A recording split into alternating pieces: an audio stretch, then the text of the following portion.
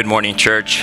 Thank you for having me over to speak about what God is doing through Mission Aviation Fellowship throughout the world. I'd like to start with a quick video of what MAF is doing today.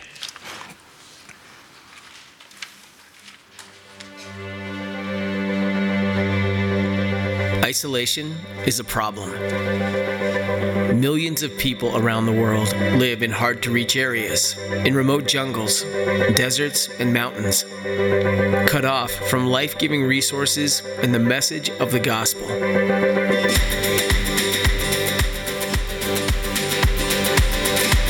For over 75 years, Mission Aviation Fellowship has used airplanes to partner with hundreds of missionaries, churches, and organizations to bring help, hope, and healing to isolated people living in the most remote places on the planet. By serving together through generous donors, partners, and dedicated, well-trained staff, MAF gives isolated people access to medical care, education, clean water, food supplies, disaster relief, and the love of Jesus.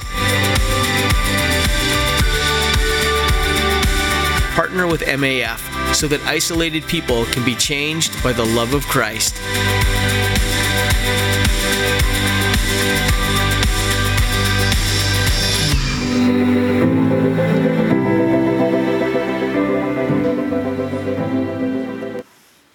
Pretty exciting that I can serve God with two passions that I have, which is aviation and missions. And you might ask, why does MAF exist? And I'd like to read the Great Commission in Matthew 28:16. Then the 11 disciples went to Galilee, to the mountain where Jesus had told them to go. When they saw him, they worshipped him, but some doubted. Then Jesus came to them and said, "All authority in heaven and on earth has been given to me. Therefore go and make disciples of all nations, baptizing them in the name of the Father, the Son, and of the Holy Spirit, and teaching them to obey everything I have commanded you. And surely I'm with you always to the very end of the age." This past fall, I was blessed to have taken a perspectives class. I know some of you are missionaries here and have taken it. And Joe Goldberg, which is actually a member of this church, taught the first class. And it really changed the way I looked at the Bible, that we have a missionary God that started in Genesis 12 when he told Abraham to leave everything behind and go. And throughout the Bible, all the way up to there to Matthew 26, when God ascended to heaven and said, "Go and make disciples," and then all the way to Revelation 9, which is what God yearns is to see every people from every tribe, tongue, and nation come to his kingdom, and that's what MAF is trying to do throughout the world. I'll tell a little bit about my story. I was born and raised in Brazil. Both of my parents are Brazilian. My father grew up in a very abusive home, and my mom the same. So they both left their homes and got married to try to get out of that. My father was into Brazilian spiritism, animism, some really dark stuff. My mother was a rebel Catholic. She really wanted to read the Bible, but they wouldn't let her. So I got my rebellious ways a little bit from her. But there was a guy at my dad's department. My dad was an engineer for VW Audi. And this Christian guy from a Presbyterian church kept bugging him until he gave him a book that talked about animism and spiritism. And my father, as a good engineer, 100% logic, he sat down and read that book from 11 p.m. until 3 in the morning, when the Holy Spirit convicted him of what he was doing was not pleasing to God. So that very Sunday, we started going to the church of that guy in Brazil. And this guy is an American missionary at the Presbyterian church. His name is Larry Kraft. And through him, I was reached when I was 8 years old at that church. After the pastor dismissed the church, my father asked him to pray for me because I had some issues with my legs. And this guy knelt down and grabbed my feet, and he started praying in this weird language, which was English, and I'd understood nothing about it at the time. And I experienced a physical miracle. So at that age, you can imagine at 8 years old, seeing that there's a God, he's real, and he's got power over the physical world. And from that day on, I knew that God had something for me. I've always wanted to be a pilot. You can ask Debora. I'm a planner. So when I was 9 years old, we got our first PC back in '98, which was a big deal. And my father sat down with me and taught me how to make spreadsheets. So I planned my professional life because I can't remember not wanting to be a pilot. So I put 9 years old equal to cell above, dragged all the way to 60, and I said what I was going to do each year of my life, and I was going to retire as an airline pilot, and that was it. But God had other plans. So so my dad said, well, since you want to be a pilot, you got to learn English. I'm going to send you to the U.S. for an exchange student program. So when I was 16 years old, God sent me up here, and by another orchestrated moment, a Christian family from Columbus, Indiana, of all places, picked me, and they had dozens of applications. And this family was a blessing. I'm here today because of them. They taught me English, so if you can understand me today, it was thanks to them. They paid for my pilot training, co-signed my loans, gave me a car, and allowed me to come back to the U.S. to finish college. And I was about 18, already was a private instrument pilot, and I just had this emptiness that I planned my whole life, and now I had my pilot's license, but there was still some emptiness. So I remember I was home from Terre Haute from college, and I went to a youth group, and at the end, the youth pastor said, well, those of you that want to pray, come forward. So I prayed, God, would you please give me some guidance? You know, I planned my life. You've honored all my plans faster than I thought. And went home, and there was this ad on a flight training magazine from Multnomah Bible College in Portland, Oregon, and said, pilots needed, consider being a missionary pilot. And I said, not me, I want to be an airline pilot. But sure enough, I went and visited and transferred over there in the next winter, went to Bible school, and at 19, I was already a flight instructor. Professionally paying my bills at that age, and I was going to mechanic school, because at the time, for you to be a missionary pilot, you had to be a mechanic. So they ran that ad once, and I was the only one that ever replied to it. So I think it was meant for me. So I finished all my courses, and MAF said, okay, you have the flight time, you're a mechanic, but you don't have a green card, and you're not a U.S. citizen. So if you want to raise support in the U.S., you have to have a green card, and that was the longest process. So my visa ran out, and I had to go back to Brazil. This is another American missionary, the second one in my path. He was Robert from Tennessee. Late 1800s, he left Tennessee to go to Brazil, and he planted this church, First Baptist Curitiba, which is over 100 years old now. It has 18,000 members, and they're adding about 300 per month, and that's where I met Debora.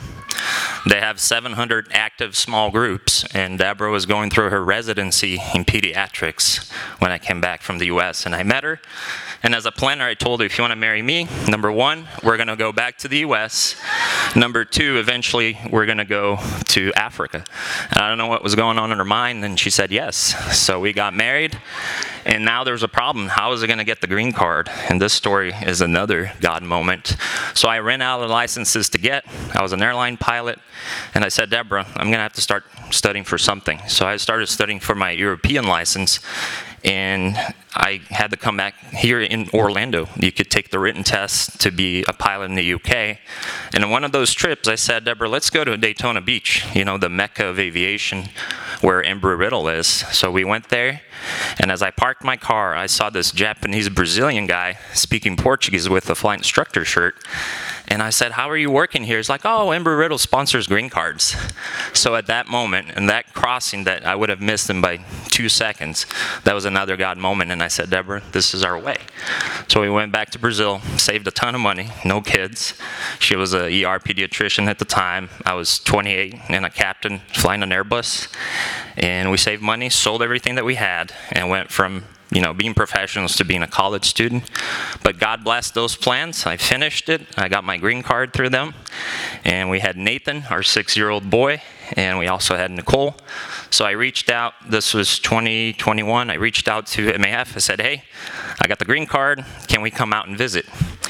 But then life took a different turn. Our little baby girl, Nicole, she was 10 months old. She was a perfect, precious baby. But she started to snore during the day. She had this stridor, and it turned out she had cancer. And I remember it was August when we started coming to Trinity. She was came out of the OR. She had a tracheostomy, and the doctor said, we're going to have to start chemo. So you can imagine our life just came to a standstill. And I'm very thankful for this church because you barely knew us, but you took us in.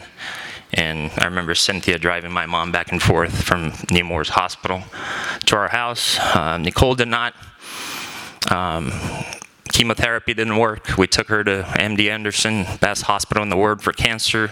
Found Dr. Kupferman, the world's best neck and head surgeon. He removed her tumor, but in another week, another one just popped out. And in January, we heard the news that it spread throughout her body. And she passed away on my chest on February 11th, 2022. I pulled her oxygen, and she just desaturated and died. And we didn't give up on our call to missions. So we went to Brazil for 2 weeks to grieve with our family, and I told Debora, we're still going to go. And she said yes. And so I reached out to MAF last summer and said, we want to come out and visit Nampula, Mozambique, because in Mozambique they speak Portuguese, and we both do, so that would allows us to skip language school. So we started the application process, and then just last month we went over to Boise, Idaho, where MAF is based, and it was 2 weeks of testing and interviewing, and we passed. So they invited us to come back next July, when we're going to, again, sell everything we have, quit my job, and go. So these two guys, they were my instructors at Portland Community College. They were both MAF pilots. This guy on the left said I have been the longest recruit he ever had, because at 19 he started it, and here almost 20 years later I'm going, but I said, God wants me to have a green card to raise support, so that's what the longest that it took. So he drove there just to make sure I really went. So thanks for listening to my story. Now I'm going to talk about MAF. We saw the Great Commission as the reason why they exist, but how did it start? A female pilot back in the late 40s during the Second World War. The U.S. basically ran out of male pilots to fight the war, and they started to recruit women. And Betty Green was one of the 25,000 that applied and finished the training. She delivered aircraft from the manufacturing plants to the U.S. bases, but she was also a Christian and had a passion for missions. So she started writing articles during her training. How great would it be if we used this tool of death, the airplane, to be a tool of light to reach people throughout the world? And 3 other pilots read her articles. They got together and they started MAF. And I know last week you guys were talking about Wycliffe. The first flight from MAF was her taking 2 Wycliffe missionaries for a Bible translation project in Mexico. And what's MAF's vision is to see isolated people changed by the love of Christ. And I know some of you know the story of Nate Saint, but many don't. So I'll quickly tell the story of how this man, another guy that could have been in the U.S. after the World War, which was the best period in America for wealth and prosperity, but he left everything behind and went to Ecuador. And he knew that there was a people group called the Wadoni, Auca Wadoni. But the problem with this people group is that they were cannibals, murderers, and any attempt to ever reach them turned out to be someone murdered. But he knew, Revelation 9, that God wanted every tribe, every nation to be reached. So these 4 other American pilots were in Shell Mera, Ecuador, and they... Nate Saint was a very smart guy, so he found a way to lower through a rope and a bucket presents to the Wadoni people, and they started returning presents. So he said, hey, now it's time for us to try to land our aircraft and really reach them. So they found this really short strip by the river. They called it Palm Beach. They landed the aircraft, and they started to reach out to the Wadoni people. But a lie was told between the tribe, and they killed all 5 of them with spears. There's even a movie called The End of the Spear, if you really want to know all the details of this story. And you might say, what was Nate Saint thinking? Leaving everything behind, they were all married with little kids, and now they died. What was God doing? But this is what Nate Saint wrote 11 days prior to being speared to death. He said, "We realize that it's not the call of needy thousands. Rather, it is the simple intimation of the prophetic word that there should be some from every tribe in his presence in the last days. And in our hearts, we feel that it is pleasing to him that we should interest ourselves in making an opening into the Waodani prison for Christ." And he did that, but you might ask how? What happened? Well, after they were murdered, his sister, Rachel Saint, one of Jim Elliott's wife, the widow, and a Waodani girl that had left the tribe, they went in again. But this time, the Waodani people accepted Christ, and that people group is now at the feet of Jesus. And this is what Jim Elliott wrote before he died, too. He said, "He is no fool who gives what he cannot keep to gain what he cannot lose." And now this is Ming Kai. He's the one that murdered Nate Saint. On the bottom is Steve Saint, the son of Nate Saint. And they went throughout the world for decades telling this story throughout the world. And that's basically MAF's vision, is those people are transformed by the love of Christ. And if you want to watch the movie, it's great. 70 years later from what happened with the Waodani people, we still have almost 7,500 unreached people groups. Those are all the little red dots, and you can see a lot of them are in isolated areas, and this is what MAF targets. That's 3.4 billion people that have not been reached. And what's MAF's mission is serving together to bring help, hope, and healing. And how do we accomplish that? Hope. I know last week you guys heard about Wycliffe. I can't translate a Bible, but I can fly those who can. So Bible translation, and as you can see, I'm not an evangelist or public speaker, but I can fly the local pastors, and MAF has this program called the Flying Pastors in Lesotho, where they stuff the airplane full of pastors, and they know the language, they know the culture, and we fly them into these remote villages where the aircraft is the only way in, and those people come to Christ. We also do a lot of disaster response since 1976. We partner with 1,500 organizations, and I know next week you guys are going to hear about Crew's Disaster Relief Branch. And healing. You know, needles and blood is not my thing, but my wife, that's her thing. So I can take her into villages where she can help people. These are the countries where MAF flies currently. We're hoping to go to Mozambique in South Africa, the south region of Africa. Right there by Madagascar. And I know there's people here that work with the Jesus film. This was in Mozambique. One of our pilots took all the hardware, and he showed the Jesus film in their local language, which is a Makua. This is the aircraft that we fly. That's the Cessna Caravan. It's a single-engine aircraft. Fits up to 14 people. I'm currently an airline pilot, flying for Spirit Airlines. So it's a little bit smaller than what I currently fly. And that's Nathan in front of another Cessna 206. And how is MAF? What are their goals for the future? These are their 4 strategic priorities. Expanding our family, like what I'm doing here today. Bringing awareness of what MAF is and what it does, and how you can partner by sending, praying, or even going. You'd be surprised the amount of missionaries we get because one day someone spoke at a church about mission aviation, and that little message changed someone's life forever. Deepening our community.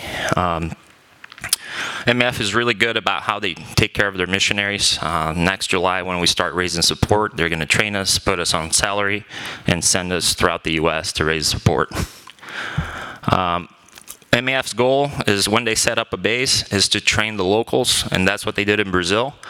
As the country progresses and its people get more education, MAF trains them and hands the program over to the locals. And these are the 5 short-term goals that MAF has: searching for new disciples, supporting the existing missionaries there, local pastors, train the locals, help them with their faith and also with their vocational skills. If you guys go to Amazon Prime, there's this movie that came out and about a year ago. It's called Ends of the Earth. He will talk about one of our pilots too that had a crash and gave her life for MAF missions, and it will show you all the work that we do throughout the world. So if you're interested in watching that's great. And what's the end goal? Is Revelation 7:9. John said, "After this I looked, and there before me was a great multitude, and no one could count, from every nation, tribe, people, and language, standing before the throne and before the Lamb. They were wearing white robes and were holding palm branches in their hands." And this is, as Christians, what we should do. This is why the church exists. Our God is a missionary God, and He yearns for people to come to know Him. What if Larry Craft, that American missionary, didn't obey his call to live America in the 80s to go down to Brazil? What if that Robert from Tennessee didn't obey God's calling to go? Would I have met Debora? Would we have an 18,000 member church in the heart of a large city in Brazil? So God honors those that obey. And obviously not all can go, but we're willing to go, but we can't go alone. We need prayer, especially for this next year, where we have to sell our house, sell everything we have. But I trust God. Throughout my life, all these little appointments that He had with the green card, with meeting Debora, with, I don't know what He wanted to accomplish when Nicole's death, but I trust that He has a plan for that too, and I know where she's at today. How can you get involved? In the back, there's an MAF table there that you can sign up. You can pray. We need workers too. We're short on pilots. Even the airlines are short on pilots. So you don't see a whole lot of airline pilots leaving everything to go. So pray that God would raise teachers, IT, mechanics, and pilots. That's how you can serve with MAF. You can also give. We're not raising support yet, but we will be doing that next summer. So we have a sign up sheet in the back if you're interested. And you can serve, you can go. So if you guys can visit maf.org and learn what we do, we created a website called jesuspilotdoctor.com. You can go in there, easy to remember. You can fill out a form and we'll reach out to you if you're interested. And if you have any other questions, you can meet us in the back. And thank you for your time, and let's pray. Dear Heavenly Father, thank you for today, Lord. Thank you for this church that really embraced us during a difficult time. I thank you that Ben and Cynthia also obeyed their calling to leave Alabama, where they were living, to come to the heart of Lake Nona and start your church, Lord. We thank you that you have a plan for each one and every one of us, and I pray that we would be obedient, because we don't know what you're going to do, but we know that you honor obedience, Lord. In Jesus' name we pray. Amen.